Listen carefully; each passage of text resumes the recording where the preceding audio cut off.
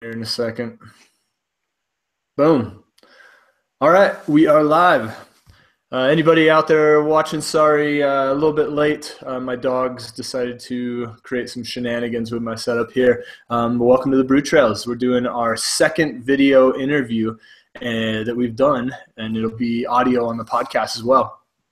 Today is a really cool one because we are talking with someone who is further away than we've ever talked to anyone.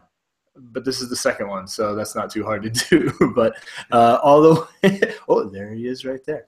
Hopefully we get some people joining in, and as we talk, please, if you have any questions, tweet them at the Brew Trails, and I will be watching my phone on the side, and I'll be asking our guests that. Or you can post it on Facebook comments, but to tweet it would be the best because I'll be able to see that right off the bat. All right, so tonight, actually, it's kind of dark, but we're talking with Andy, who is all the way down in Tucson. So, Andy, welcome. There you are. Thanks, man. Good to see you. Good to see you as well. Haven't seen you in a little while, but I did see you up in Flagstaff about, what was that? Was it a month ago or so? Or was it was about a little bit more than a month ago, but around there. Yeah. Cool. Yeah, well, we'll get all into that, what that was all about. But Andy Schlicker? Yeah. Is that how you pronounce it? Yeah, you got it. Good choice. Okay. Andy Schlicker, Tucson, Arizona. So let's start right off the bat. Tucson, Arizona. I brought an assortment of things, some of my favorite things about Tucson. I do love that little town. It is a very cool, I think it's a cool community kind of oriented town.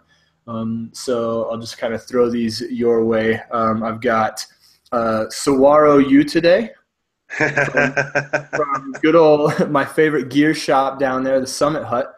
Hopefully that's still around. I haven't been down there in a while. Oh, yeah, no, it's still alive and very popular. Yeah, sweet.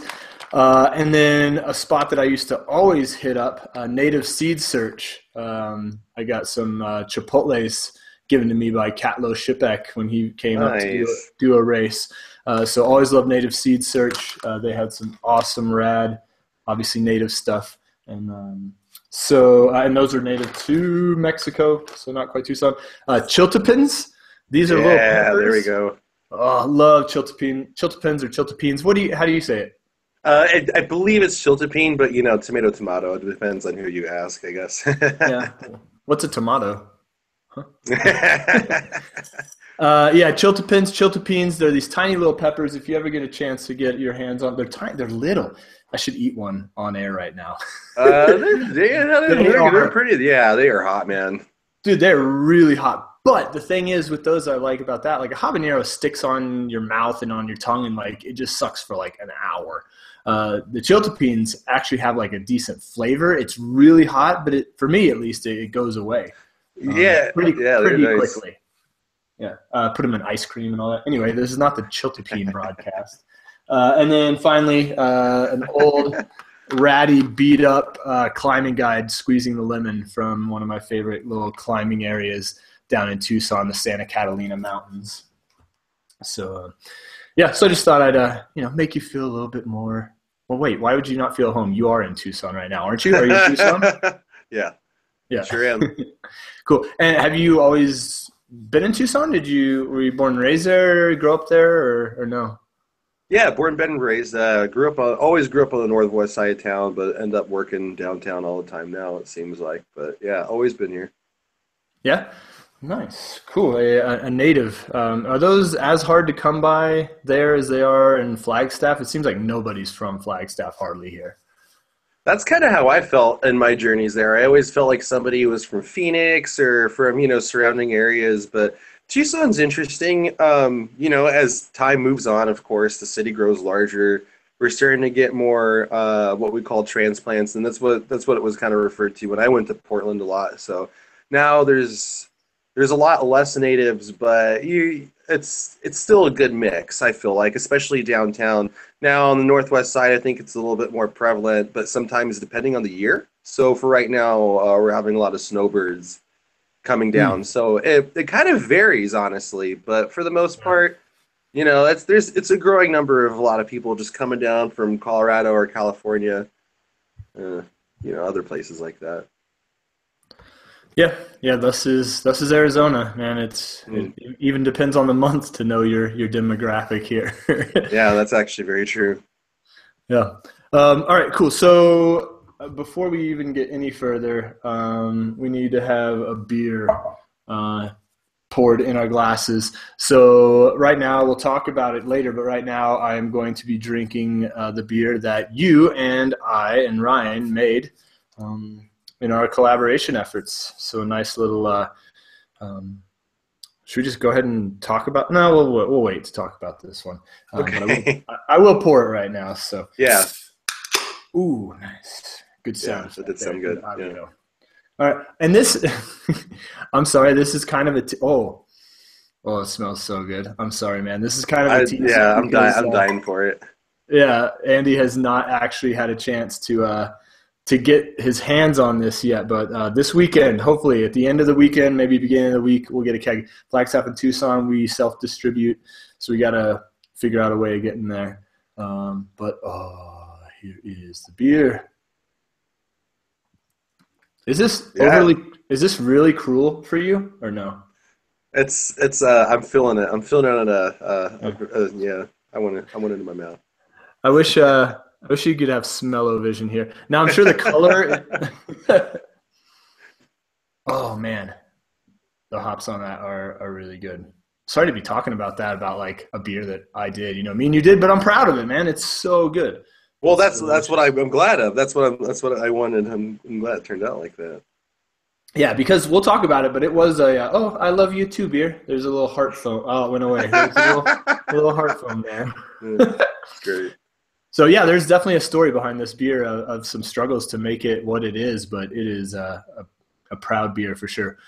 What are you sipping on anything over there in Tucson? Yeah, I'm limited resources on other stuff, so I decided to grab something kind of nice from the cellar since I've never done one of these things. But yeah, I grabbed the Bone Goose Marriage Parfait, and you can see how old the damn thing is because the label's filling off. But it's from 2007.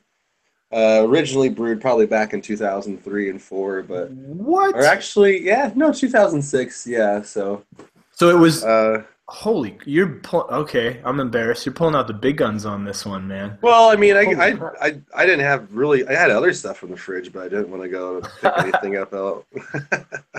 That's awesome. So it released 2006? Yeah, so I got my hands on it like about 5 years ago, and I've just been sitting on it. So That's awesome. And for some of the people who are watching a goose, there's something special about a goose, and the reason why you say it was originally brewed earlier than it was released. I guess quickly, could you describe a goose? yeah, and this one's actually kind of a little bit of a more particular cat to speak of. But yeah, goose is traditionally unblended lambic that's spontaneously fermented. It's essentially a 1 or 2 year and a 3 year. Really blonde pale ale, and then it's all kind of blended together so that the flavor all balances each other. The 1 year usually gives the most carbonation.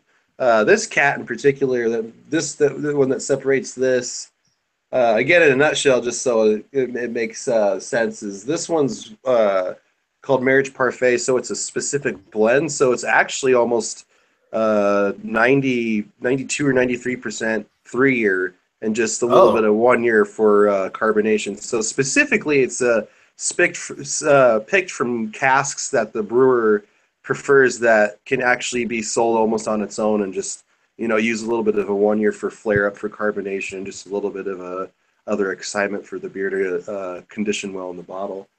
So oh, that's cool. Yeah, that's yeah, blender's choice, I guess, is kind of how it goes with those because they're I actually think usually that's what it means. I think that's what marriage parfait means to me, or like perfect fit or oh something like that. Yeah, I okay. guess I So don't know. I don't know Flemish. but so you're saying that's a specific type of goose? I don't think so. I just a good play on their words, but yeah, Okay, I think that's essentially just what it translates to. gotcha. Cool. Right on. Well, you're drinking a good beer. I'm drinking good beer. We'll It's talk quite about this one. smooth. Yeah, Is it? Oh, you've tried yeah, it? Sorry. yeah. Oh, No, it's really nice. It's actually quite smooth. It's not super crazy. It's not super sour. It's actually mellow. yeah. Sweet. Hmm. Awesome. Oh, that does look good. Yeah, it's nice. Nice little pale cat. Mine's carbonated for sure. I'm burping over here.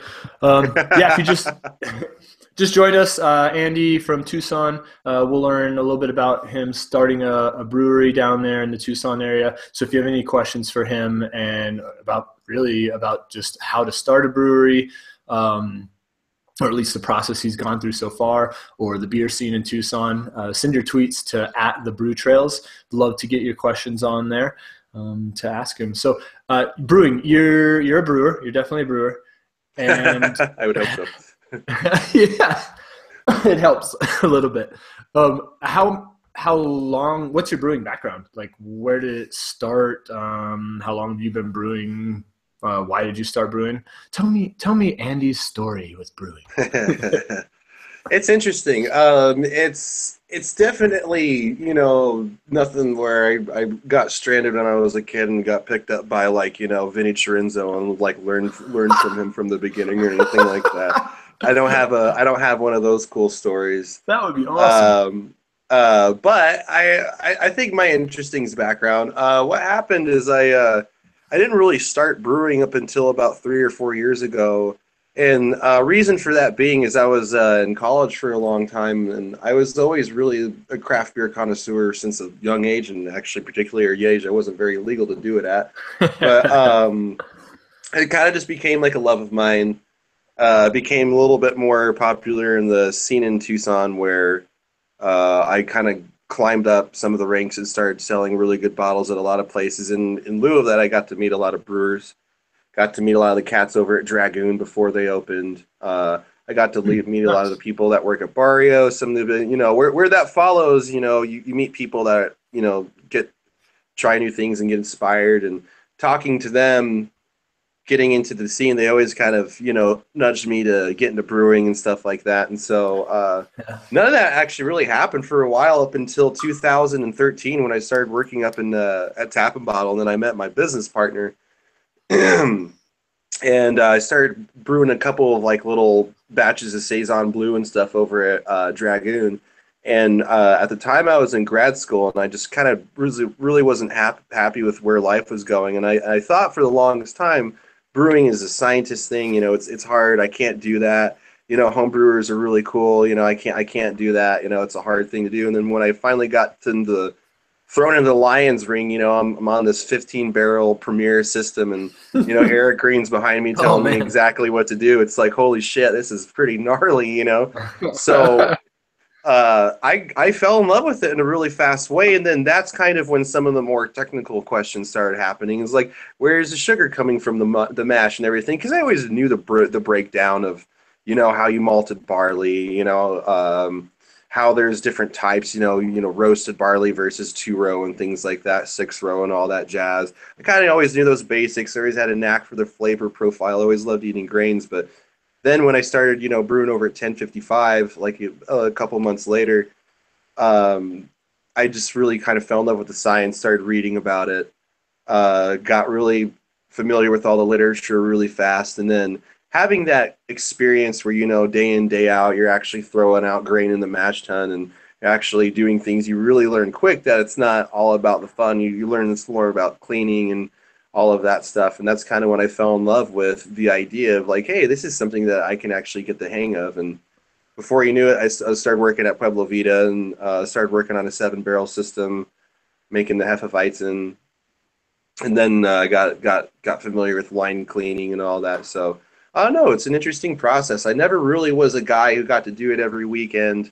I got to do a couple homebrew batches with my business partner, and that's really how we started talking numbers and getting the hang of things. And yeah, I don't know, it just kind of blew up after that. Before you knew it, we were doing gypsy brews. So, Yeah, yeah. I wanted to actually ask you that if you considered yourself a gypsy brewer because you talk about all these different places that you brewed at in Tucson, Mhm. and I think that's really rad. I think that's so cool to be up. Yeah, this beer is carbonated. To be able to hop around and actually like, do you feel that was a really big part of your learning process to be able to hit all those different places, or do you think you were getting the same thing from each place?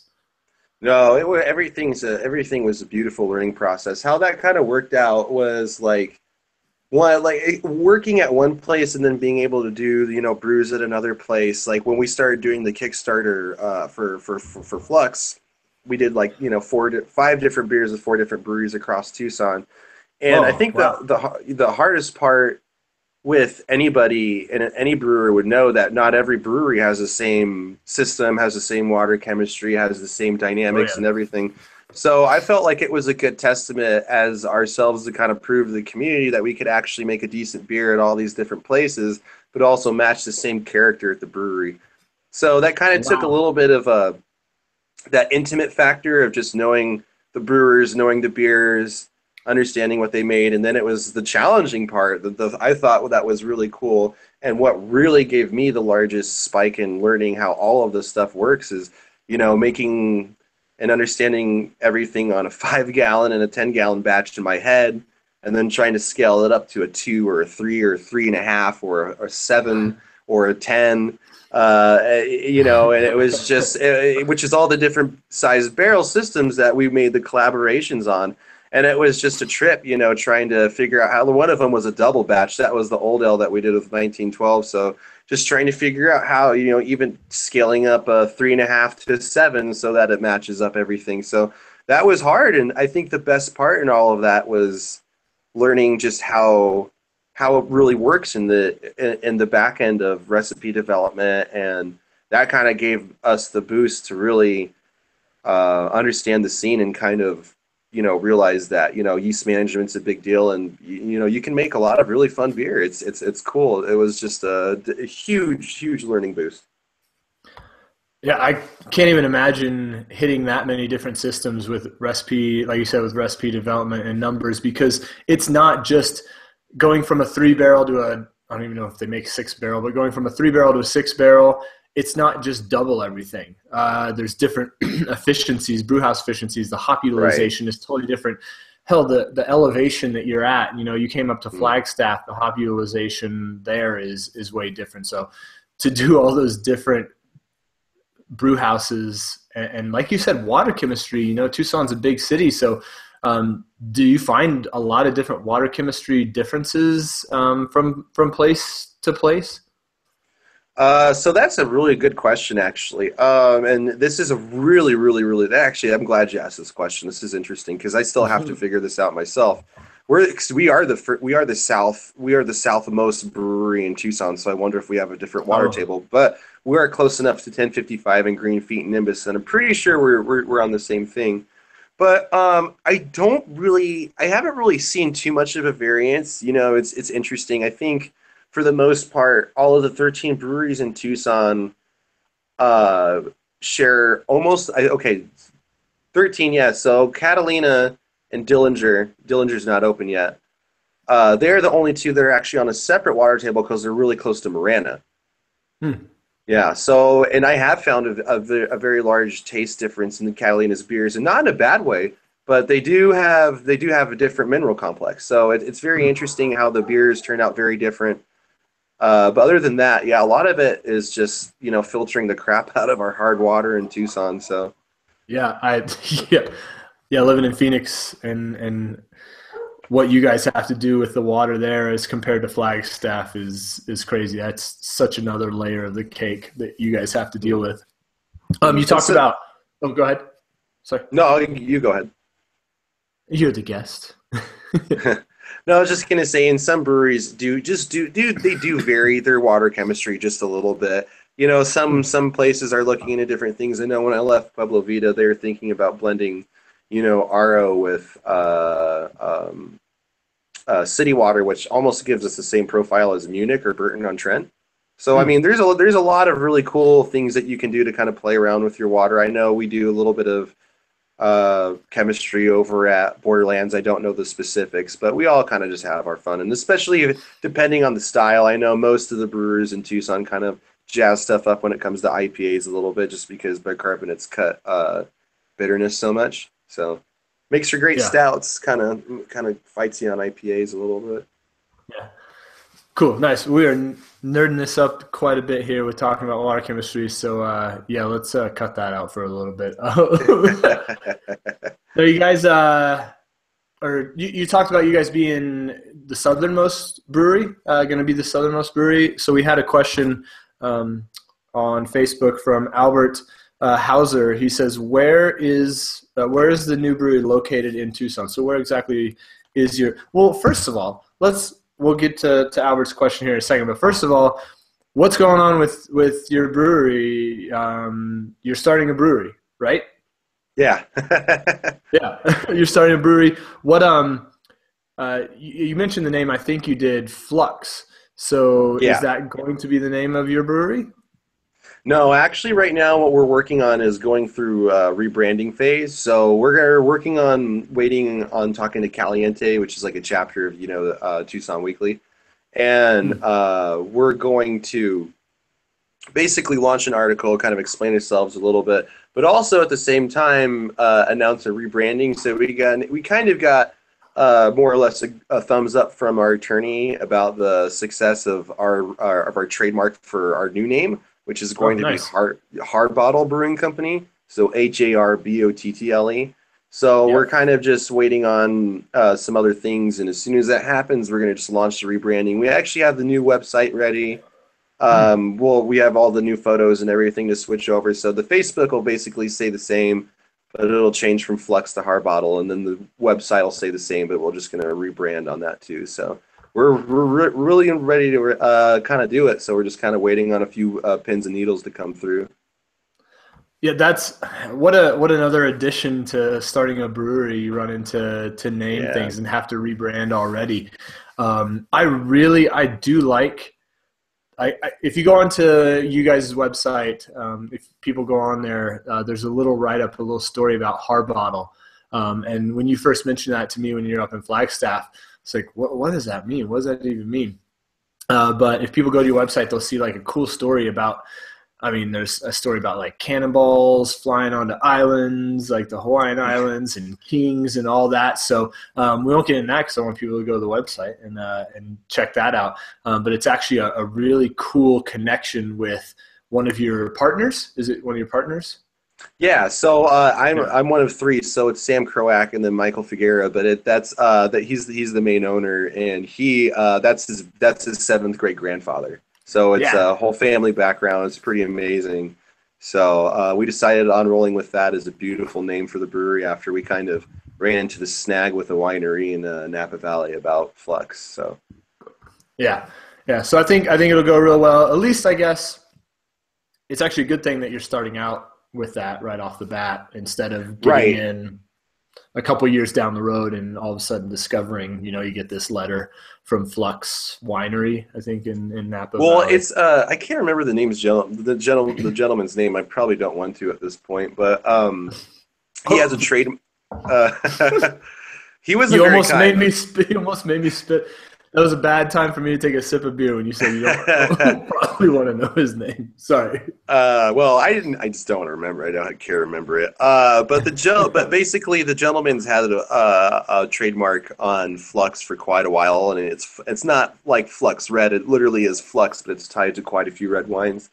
So, in the eyes of the USPTO, even if we tried to fight it, essentially, is what he said, is it probably wouldn't fly. And he was cordial enough, but unfortunately, at the end of the day, it's what it is. And we decided this would be a healthier route versus spending money in court and Oh yeah, essentially making an enemy out of somebody in Napa Valley, which when we want to go to, at one point, we want to use wine barrels for souring and, all kinds of fun stuff. So it's just much more kosher in the way that I thought, like, just going for a different name, which was definitely. Like, difficult. Yeah. yeah, I'm sure.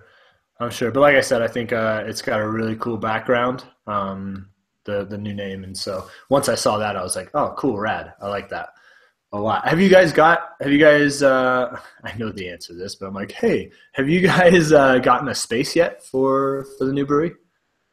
Yeah, actually, so to answer the question asked earlier, and it's so new to us, I still got to keep looking at the Oh, address, even though I've burned it in my brain a million times now at this point. yeah. Sorry, Uh, Albert. Yeah, back to your question about where the brewery is. We are on Palo Verde and Ajo in southeast Tucson, which I'm really super excited about. We're right next to Chopsticks and the Tile Shop. So our official address is, I always have to look this up. So 3820 South Palo Verde. So I'm really excited about being there. We're in a nice little community neighborhood. There is Yellow Brick not too far from us. There's 1055 Brewing Company, Green Feet Brewing Company, Nimbus Brewing Company, and soon to be Copper Mine Brewing Company moving in Hmm. right. So we're actually part of a nice community. Three Wells Distilling companies out there. So Oh, we you have have a another. distillery. Yes, yeah, they make some fun stuff Nice. too. And they make barrels that you can grab. Yeah. Cool. So that's awesome that you have all those. It's it's cool. It's not competition when you have, in my mind, when you have all these breweries kind of in a good space together. It's going to help everybody out because people are going to be like, okay, let's go to this area and go boom, boom, boom, boom, boom, and hit all of these different spots. And you said so. I know Green Feet just opened recently within the last couple of months, and then was it Copper Basin? Is that another one coming online? Yeah, Copper Mine. Yeah, they actually Oh, Copper started a little. They started trench work not too long ago, so they're a little bit of ahead of us as far as construction wise and all that jazz goes. So I haven't met the folks over there yet, but I'm really excited that we have new neighbors, and there's even rumors of another brewery kind of popping up around the corner. So Ooh, nice. Yeah, the Tucson beer scene just seems to be rising, and so that's awesome. Tucson to get a lot of people to go down there from the valley to experience Tucson and the community feel and the beautiful mountains and thing. I'm stoked. I'm stoked for Tucson, even though it's so far away. It's not what 4 hours away, I think, from Flagstaff. About. I've made it there in a little less. I mean, not speeding or anything, Whoa, but you have? Holy cow! You were not going through Phoenix in a traffic time then. That's No, no, not at all. Yeah, and usually, I think the one time I left at one. I got there at like four, so like 3 hours. That wasn't too bad. wow. Holy cow! All right, we won't do the math on how fast that means you Yeah. were going. Oh, I was Um, legal. It's all good. okay, good, nice. Yeah, we talked about your partners. You said you worked with one at Tap and Bottle, and how did you meet the other guy? I forget his name. I'm sorry. Sam Croak. So he's a Sam great Clark. guy. Sam's been Mike's best friend for a very, very, very long time. And I met him a long time ago, kind of as just like a regular over at Tap and Bottle. And so he was kind of a higher up in Verizon. And for the longest time, always wanted to be a part of the brewing, uh, just not necessarily to the scene, but he wanted to be a part of our project. So eventually, we started talking, and he bought the brew system. So Nice. it just, he's slowly become, a huge part of our business, and he's going to provide measurable amount of infrastructure and great things for the back end as well as the front end for the brewery. I mean, the man knows how to make a brand, so he's a great addition to Oh, the brewery. yeah, So that's an awesome person to have. It sounds like because yeah, you need that business side, you need that branding side. You obviously, I mean, just talking with you, you got the science down, the brewing down. That's really what it comes down to for success with breweries. mm, Some people are riding the coattails of like the big craft beer boom, but I think the ones that are going to succeed are the ones that have partners and owners and people involved that are it's not just brewing beer, man. It's running a business. So having those mhm, people is huge, and I'm so happy to hear that you've got that guy to help you out with those kind of things. right. And it's amazing because Mike, the head owner, he and his wife own a salon on the northwest side of town. So he's already been in the business world for a very long time. He's been a brewer for about 15 years. So I mean, he's really the one Oh, guy nice. that at the end of the day, like he's kind of he's my Yoda. I still feel like I'm Luke Skywalker, but we still have fun. Nice. I still the science side. He kind of lets me kind of run to heaven's Betsy with that, with the sour stuff because he still tells me to speak English when I talk to him. So I mean, he knows what I'm saying. I mean, we're both certified cicerones. That's the other beautiful thing about it is we both got our certifications nearly at the same time. So it was a beautiful thing in Tucson and for us and for the brewery, and there's not many people in Tucson that can say that, so it's near and dear to our hearts. So, and also it's great because it lets people know that when they come to our place, they're going to have really good service and it's going to be fun. So. Absolutely, yeah. Anyone who wants to dive down the rabbit hole can with you. That's for sure, man. You were blowing my mind with some of the science stuff. I mean, I have the science background, but you were knocking me back with some of those chemical formulas and all that. So you're on top of that for sure. What we did have another question. Somebody asked, "What for you to? Are you wearing? What hat are you wearing? Is that a guild hat that you have on?" Oh yeah, yeah. I got so that's the Arizona Brewers Guild. So we joined back a couple years ago, and then I got my little certified pen on the side of it that I got with the Oh, diploma that Ray Daniels sends you when you actually pay and oh, pass the test. nice. That must be what they were asking. They said, "What's on your hat?" And so I guess Oh sorry, yeah, they were asking. that's that guy right there. Hold on, I don't know if you can see it very well. Yeah. Yeah, so that's the Oh, little pen nice. that's the little pen they send you when you get your certified cicerone. So I Oh, don't have a sweet. damn use for it any other way, so I just threw it on the hat. Oh, that's awesome, man. Dude, Yeah. high five for that. Yeah, good job, man. Yeah. Yeah, cha. Yeah. We'll work on that one. Yeah, it was a hard test. I mean, I failed the tasting portion the first time. It's not a joke. It's very difficult. The written Yeah. portion I spent the full 3 hours for.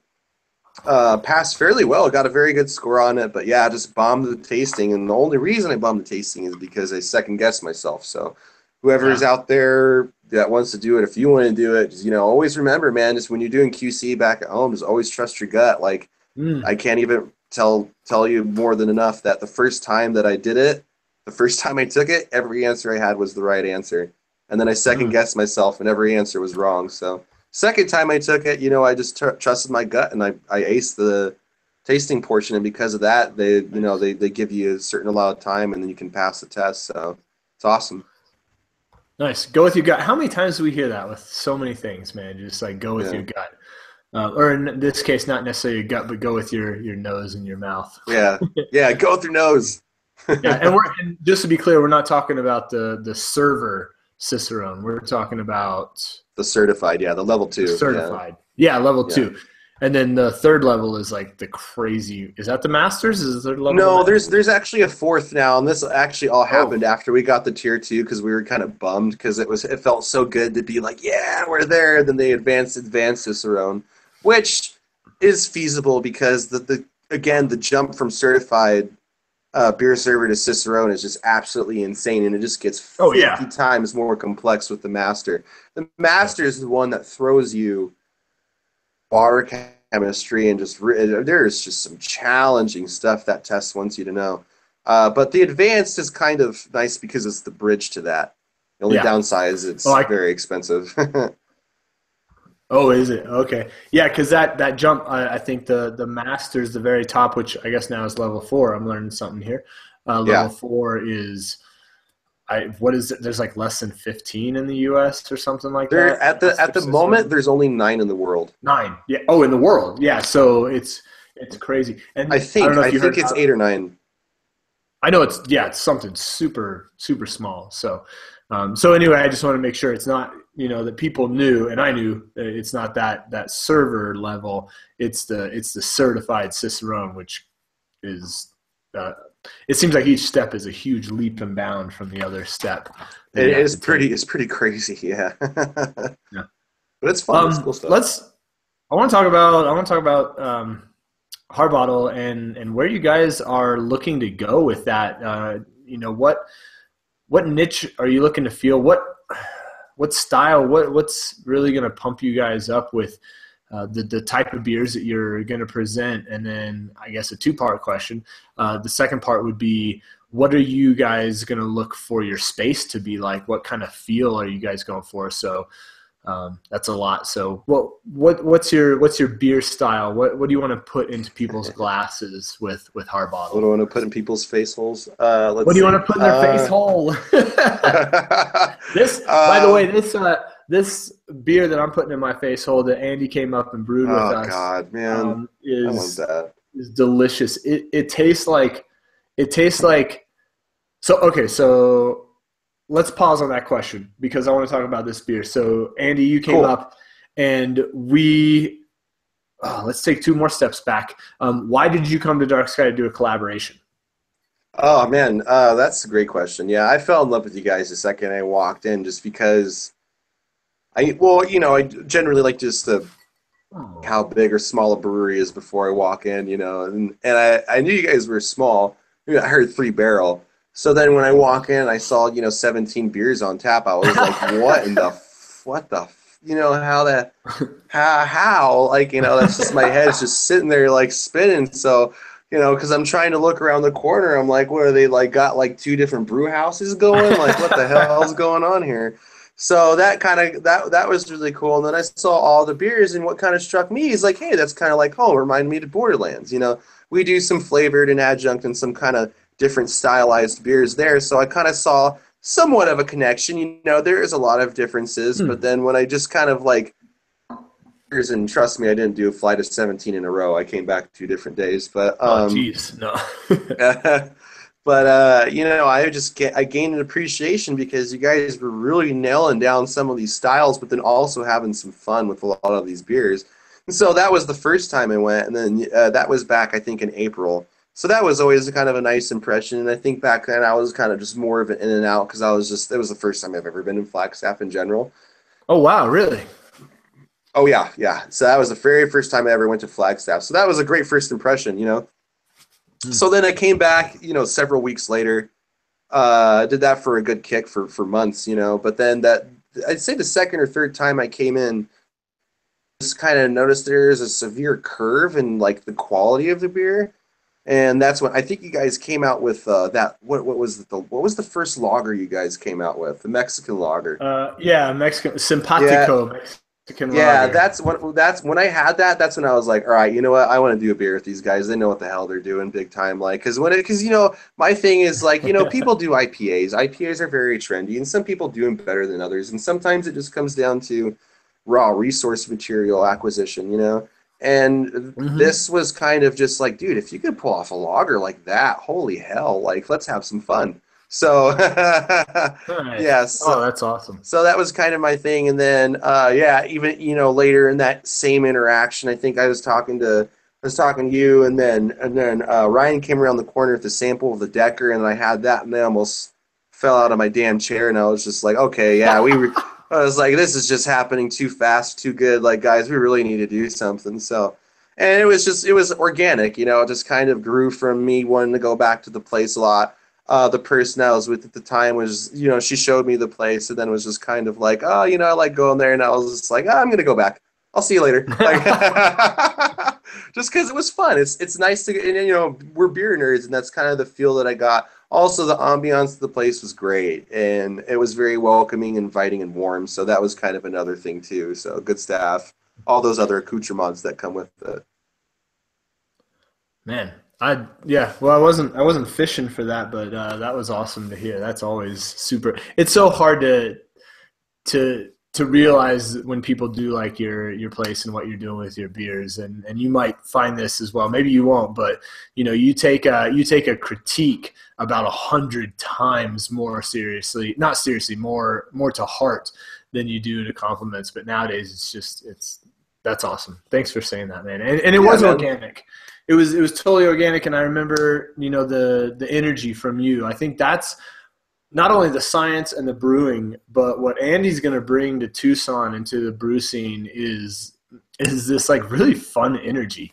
That's why I immediately was like, hey man, can we do a podcast? Because you're stoked about what you're doing, and your energy's good. And sitting down at the bar that one day and talking about what we're going to do, what we want to do was awesome. So your energy was, man, this is carbonated for sure. Your energy was something that just fed me, fed me and Ryan. So so that's cool. So I don't think I saw you the first time you came by, but I think the second time is when me and you met. Is that right? Yeah, yeah. Yeah. Okay. Yeah. So then we decided to do a collaboration, and what we wanted to do was a kettle sour saison, and so I don't know if do you want to talk about how that went, how the kettle sour saison went, because it ended up this happens in brewing. You're working with living organisms. You're working with things that have an attitude, and sometimes that attitude is one way, and sometimes that attitude is another way. And so Yeah, yeah. we start off with wanting to do a kettle sour, and me and Ryan had done two previous to this, but something kind of, I don't know, happened with this one. What was that? Yeah, it's the every time you make a beer, you always learn lessons. Sometimes some of those lessons turn out like, oh hey, I learned a really great deal of this, and sometimes just like, oh man, you bonehead, like, I'm glad you learned what you did. And this is something I should know. I've made quite a few kettle sours at Borderlands, and I should know the process of everything, but at the end of the day, essentially what happens is you get in the gear, you get talking, you have fun. And, as a brewer, you have your own way that you do things and everything. And sometimes some gears are just in motion faster than others. And so I think what really happened was you don't first you don't hop your goddamn wort before you do a kettle sour. So that's one thing that we learned. So it was kind of nice being in that mindset and that mode. But it's fun. It's when you're on a smaller system, because working over at Borderlands, there's a really beautiful 20-barrel hard piped Premier system where you just turn dials all day and punch things. It's pretty Punch easy. So punch things. buttons. Sorry, Oh, punch okay. buttons. Good. It's hopefully not things. Jesus. It's fun learning a different process in a way you do things, and sometimes you're just so caught up, and especially for me, and learning the way that somebody does that on a smaller system and a smaller process. You forget that you're supposed to cut out certain letters of the alphabet when you're trying to get an equation. So we Yeah. plugged in X, Y, and Z when it would just need to be Y and Z. So, but Yeah. hey, the beer turned out beautiful. It did. And we were on our toes, man. Like and you were here for the whole weekend, which was I was there great, for the which is whole awesome. shebang, man. I didn't want to leave at all. Yeah, and so we had this. If you don't know what a kettle sour is, basically you add lactobacillus, the same thing. If you take out your yogurt carton, I don't know, plastic bucket thing, Yeah, and yeah. you look at it, you see live and active cultures, and it lists them. That's lactobacillus, and so they're going to create this lactic acid, which is going to sour your sour. It's going to release a souring agent. And so, because it's not beer yet, but what we've done in the past is we've actually added yogurt to the sugar water, the wort in the kettle, let it sour to a certain pH, drop in pH, and then boil it and kill all that lactic acid or lactobacillus. And so for some reason, and we added 2 cartons, man. We took 1 carton of Greek Gods. Transparency, we're not sponsored by Greek Gods or anything like that, but Greek Gods, it's worked better for us before. We put Greek Gods yogurt in. Normally the lactobacillus, and you set it at a certain temperature, and the lactobacillus takes over and it starts creating lactic acid, which drops the pH and makes that sourness. And it didn't go. And you talk about the first wort hopping, and no, we haven't done that before, but I mean, it was it over 10 IBUs? It wasn't. It was maybe Yeah, just barely over 10 IBUs on that, yeah, but that's all it takes. that's the only thing we could figure out is that inhibited the lactobacillus, and we even threw another carton in there the next day when it wasn't dropping. But I'll tell you what, Yeah. one of the characters, this beer has a lot of character. One of the characters of this beer is a slight tartness, and the lactobacillus did throw character into this beer. It did. I mean, it smelled great. So there was ester production, and there was some kind of lactic Yes, acid being formed. So there yes, there is some stuff going on for sure. And it's amazing just to go to show, this is a great lesson for any brewers at home or anybody who wants to do sours is hops, even at such a minimal level of like even just a little bit of isomerization, have such potent antiseptic properties that they still will inhibit a lot of things. yeah. So It was a Yep. good lesson, but again, at the same time, it was just also kind of moving in a different dance, I guess you could say. Learning somebody else's different groove on how you do something, and you just took a different. I fudged that, but still came out No. to a beautiful beer. There is still some work from that yogurt, so there was something Hmm. to be said from it. It did add a different layer of depth to it. Yeah. But yeah, and like you even said, I mean, we were sitting out on the soon to be patio. I don't know, was the patio open at that point? It Or was, yes, it was. It was the first day that we okay. opened. Yeah, because we were just setting. You guys were just setting everything together before Okay. Yeah, opening. and we were sitting out there and you literally could smell that the esters and the different chemicals that were being produced by the lactobacillus, I believe. Um, Hmm. but it just didn't drop that pH.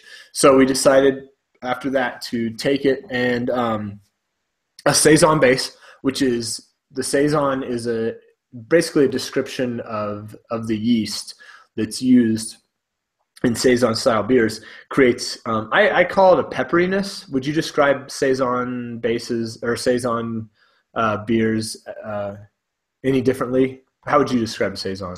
Saisons are beautiful. Yeah. So the whole farmhouse idea comes from this nice lemony, peppery, subtle Mm. grass character. Ooh, Subtle, nice.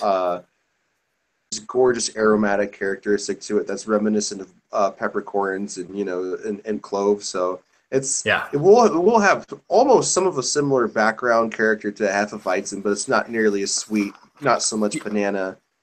No. So Yeah, but that yeah that's actually I don't think I've ever thought of it as being kind of a like a cousin of Hefeweizen. It does have that those esters, those like pepperiness, like almost of the clove, but like not not like you as said, not the intense. Yeah. bananas.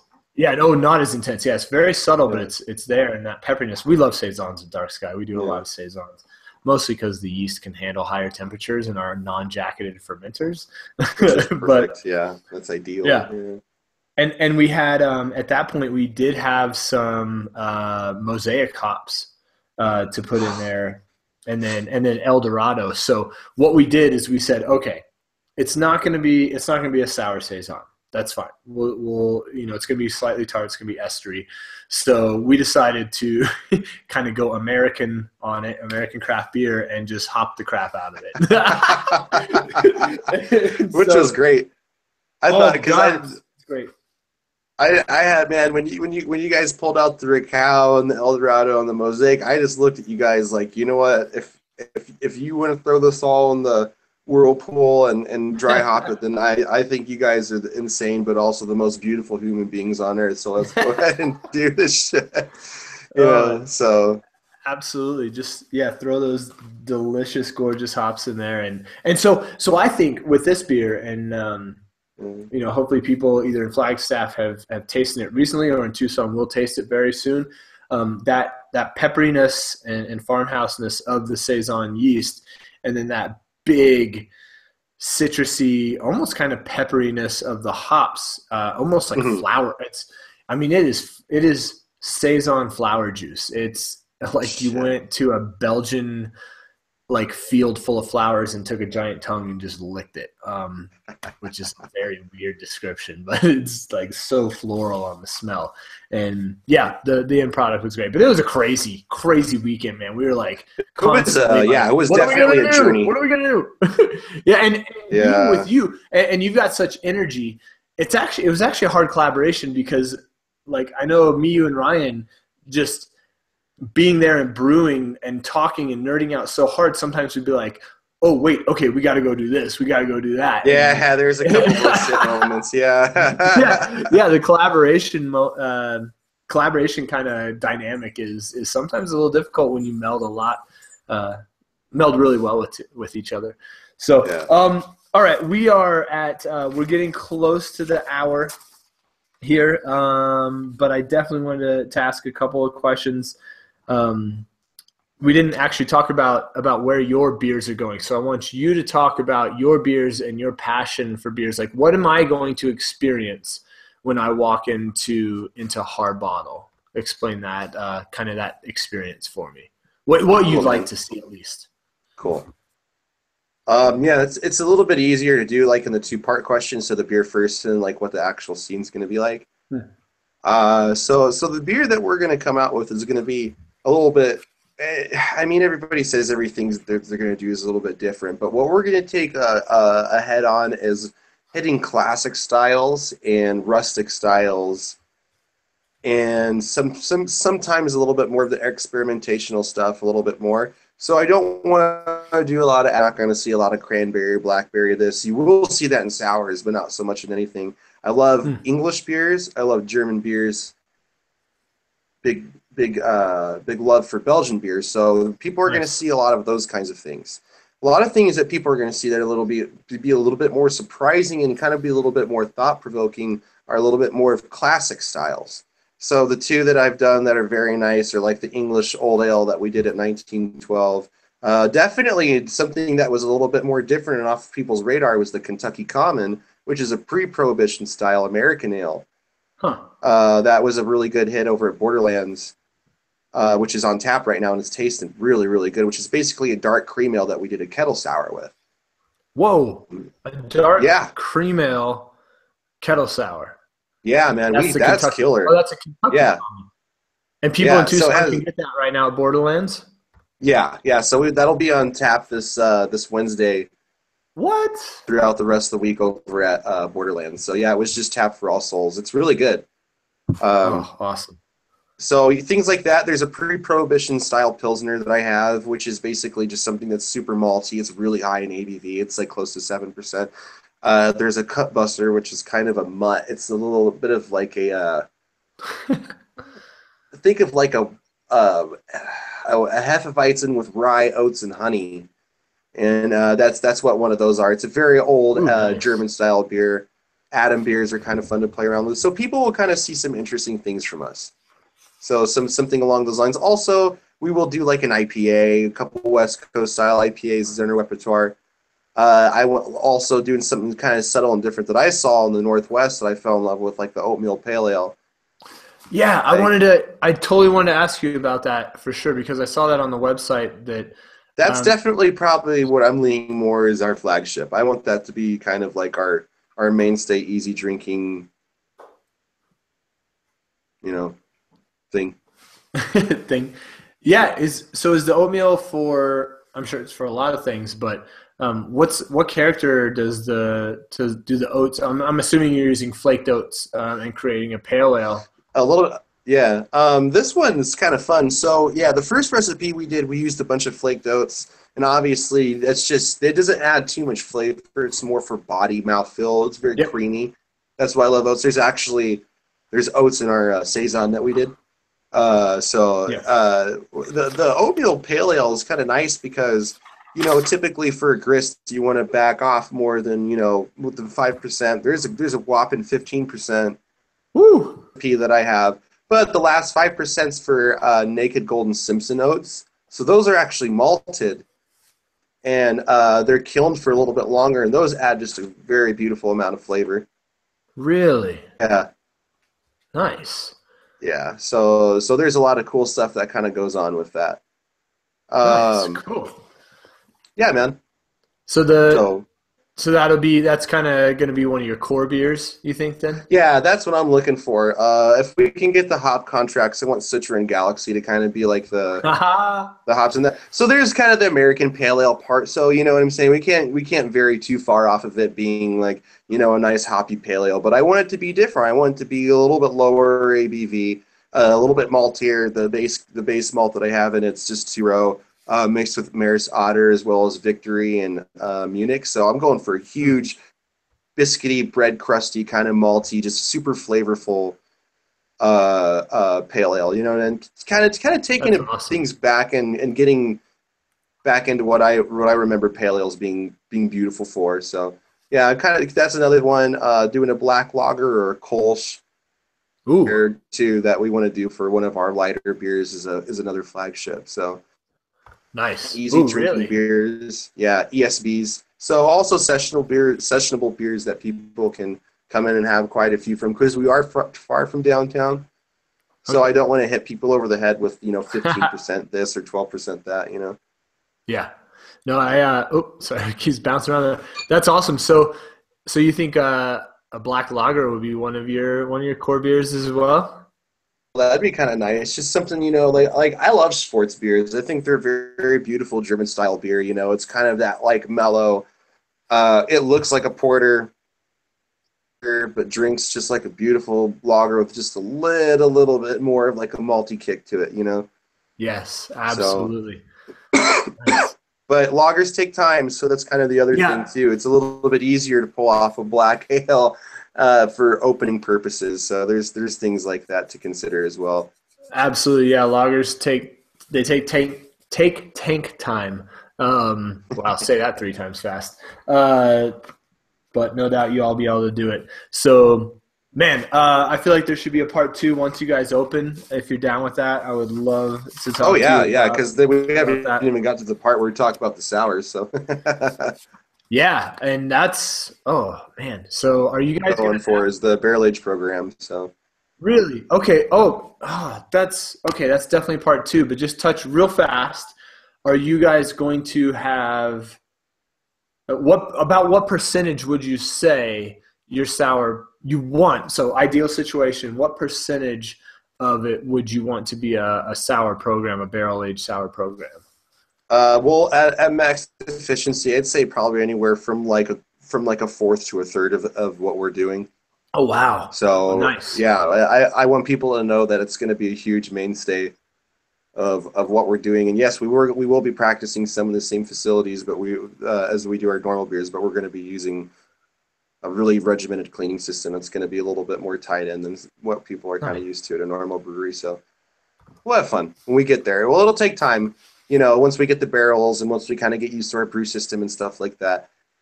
Come out with the wild beers first, so obviously the Brett beers, and then kind of work things up Mm, to some of the more barrel aged and stuff things. So yeah, we'll have fun, but that's what we have.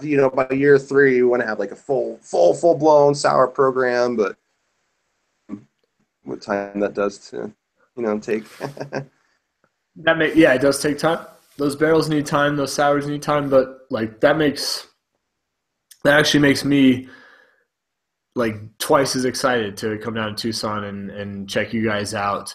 I wish I could go visit my future self trying some of you because out of anyone I've ever talked to, people down in Tucson know this that Andy knows the different species of Brettanomyces. He knows the different species of Lactobacillus, and he can talk your ear off about what they contribute and the different flavor profiles that they contribute more than anyone I've talked to yet. So when Harbottle says they're going to have a sour program and Andy's going to work on that, that's exciting. That is absolutely exciting, man. Okay, we got a part two. We'll do a part two very, very soon. Cool. Sounds um, groovy, man. all right, but right now we're about an hour, so I'm going to do the 12-pack questions with my my live online interviews. I want to do All right. some rapid fire questions, and I did not prepare you for these, so I am happy about Okay. that. There's actually a two-part to it. The first part, I don't know if you'll be happy about this or Okay. not, and I just talked to you about said you are very science-minded, and you've got those kind of like those molecules down and those flavors down. I'm actually going to give you a quick quiz with six Oh, Jesus different Christ. yeah with you're gonna do well, and if you don't do well, whatever. We'll edit the audio podcast, not the live one. No, I'm just kidding. What do you want? Do you want the flavor that these molecules give and you name the molecule, or do you want me to tell you the molecule and you name the flavor? Which direction would you? I'll give you that much. Which direction would you like to go with this? You give me the molecule, I'll name the flavor. Okay, all right. Yeah. I feel like I'll trip Um, up my words or repeat something in there. with the like methyl and lean and Yeah. I9. Yeah. Okay, And I'll, all right. yeah. We're gonna start off real easy. Real easy. Uh, All right. oh, Diacetyl or God. diacetyl. Diacetyl. What flavor does that give? Butter. Butter. Nice. Yep. Nasty old butter. Butter. Nasty butter. Eh. Get your butter. Yeah. Actually, Okay. in really low levels, it's not that bad, but yeah, it's butter. No, no, yeah, and acceptable in Yeah, certain beer styles. So diacetyl. Or do you say diacetyl or do you say diacetyl? asshole. Yeah, diacetyl. All right, second one. All right. If you hated science class, you might throw up a little bit in your mouth when I say this word. Chlorophenol or 2,6-dichlorophenol. Oh yeah, that's chlorine. That's nasty. That's so yeah, so that's bad. You don't want that in a beer. And when Brett actually gets a hold of 2,6-dichlorophenol, it'll metabolize it and it'll turn into 4-ethyl guaiacol, which is band-aids. So it's like super nasty. I knew you were going to be totally fine with this. Yeah. Okay. Yes, most of these you don't want in your beer. So these are off flavor. I went for the off flavor style here. Okay. Ooh. Ugh. Methyl thioacetate. Methyl thioacetate. Oh, I don't actually don't. I'm methylthioacetate. I've heard of that one before. I don't know what that is. I've heard of it. I don't know what No? it does. No, I don't know what that one is. I've heard of it before. Oh, methyl thioacetate is cooked vegetable, not cream corn, but cooked vegetable like cauliflower. Nice. I stumped Oh, him. okay, yeah, yeah. Did Is I? that's not dimethyl disulfide? Ooh, that may be a future one that I'm going to ask you. Oh, okay. No, it's actually Never different. mind. It's actually different. Methyl Oh, okay. thioacetate. Interesting. Yeah. Oh, okay, huh? Yes. I've actually smelt Ah. that. I've smelt that in beers before too. Not very rare. I mean, not very common, but it happens. Yeah, for sure. Okay, isovaleric acid. Oh, that's gross. That's the super sweaty. That's like the that's from all oxidized hops. That's like super Yeah. gross sweaty. That's what Yep. actually Sweat. that's what that's the compound in Parmesan cheese. Yes, exactly. The stale Yeah. sweaty cheese. The The stank. stank. It's the stank. Which, yeah, I think some people, if they had an IPA with a lot of isovaleric acid, they might be like, "Oh, this is dank," but you're not tasting dank. You're tasting stank. Confusing Yeah. the dank with the stank. Yeah, good. You got that one right off the bat. Okay, probably an easy one for you. These are all easy. You're a smart guy. 3-methyl, 2-butene, 1-thiol, or in other words, 3-MBT. That's skunk, right? That's the Yep. cat piss. Yeah, that's Yep. from light struck. That's when beer gets light struck. Yeah. Yep. Right. Oh, wait. No, that would give Yeah. you the answers. Yeah. Skunky and light struck is exactly Yeah. it. This guy Or knows a what he's shit ton of doing. Simcoe.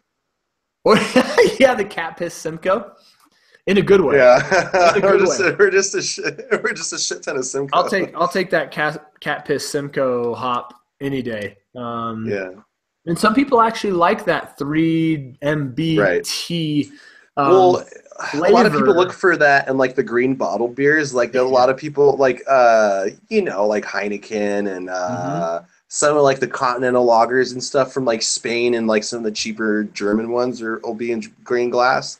Hmm. They actually, believe it or not, a lot of Belgian brewers will bottle in green glass, especially for gooses, Wait, specifically for that show compound show purpose. that again. I'm sorry, people didn't see that. Yeah, Yeah, look at some that right brewers in there. Belgium will actually will brew gooses. Well, they'll bottle some of the lambics and some of the gooses in green bottles for that skunk character. Yeah. Sometimes that and Yep. it's just economically cheap as shit. So there's two sides of that. Nice. And I've had people say like if you're out on a patio, there's something alluring. Some people find this and I kind of do too in a certain kind That's of way. There's cool. something alluring about having your beer Yeah, get well, certain beers. I mean, we're talking about these ones that have the hot profile that can take a little bit of that skunkiness. And they actually enjoy right. a little bit of skunk in their beer. Um, but we digress. Okay, isoamyl acetate, ballpark. Boom. Banana. Yeah, it's banana. Yeah, throw it up, knock it out of the park. Fruity ester banana. Yeah, you know what you're talking about on that one. I gave you two easy Yeah. ones. Okay, and then dimethyl sulfide, So that's DMS. yeah. I'm actually that's the cream corn cooked vegetable. Green pumpkin. That's the one I always forget. Green And pumpkin. wait, hold on. No, that's acetaldehyde. I'm sorry. I've never heard No, of yeah, green but pumpkin. DMS is Green apple. yeah. Yeah, yeah, no, but the green pumpkin too for Green? acetaldehyde. That's the kind of weird. Yeah, it's Huh. real weird, man. That's the other one that I can identify it with. Yeah, but DMS is Who the goofball. who knows what a green pumpkin smells or tastes like? Who's I've never I seen don't know anything who but does the that orange shit. pumpkin. Nice. Will you pass with flying colors on that? Now we're going to go to the rest of the 12 pack questions. Those are six. Here's the other six. Could be random, could be talking about beer, could be not talking about beer. Number one, Pandora or Spotify? Spotify. Oh man, that's rough. Like six stations on Pandora that are like 5 years old, so I kind of have to say Pandora, but I like Spotify because it's convenient. That was wish washy, man. That was wish So washy. Okay, Pandora. Pandora. All right. What is the best meal that you can cook? Um, I've only made it once, but it is the nicest thing I ever made. But it was um, basically like Korean beef and broccoli. So Ooh, that was kind nice. of cool. Yeah, Ooh, that was pretty badass. That was the best thing I ever made. sweet. That or tacos. Yeah, tacos. What is your go-to 3-day weekend spot? You've got 3-day weekend, no worries about brewery, no worries about anything else. What's your spot you go to? Well, I mean, ideally it would be Portland, but the one that I actually go to the most, I'd probably have to say Flagstaff. Hey, Yeah, Flagstaff, holla. yeah, no, but Nice. sincerely, I do love going to Flag. It's pretty fun. Sweet. What is your favorite go-to grub spot in Tucson? Like you're kind of walking around town, you're like, I got a grub right now. What's your go-to spot?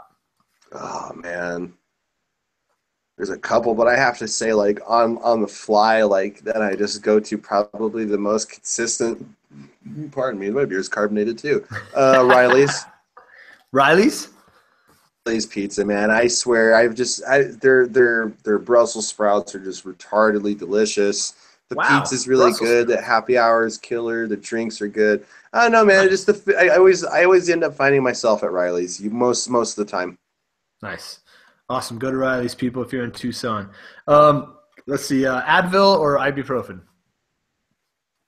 Oh shit, neither. I don't take any, man. I'm kind of one of those Oh, weirdos, man. nice. Right on. Hey, probably Yeah. better for it. Better for it. All right. Warm weather beach or snowy mountain adventure? Oh shit. Well, I've never been on the Snowy Mountain Adventure, but I probably would have to say, even if I were given that, I'd probably take the beach. Yeah, down by the beach, boy. And last one, little bonus question here. I want to try to get people, each person I interview, to give me. So this is brew trail. So sometimes we talk to brewers. Sometimes we talk to outdoor enthusiasts. So one gear and one beer. And so, what has, in your experience, been one piece of crucial gear, your go-to piece of gear, and that's open to any kind of gear that you might use. We'll say for brewing.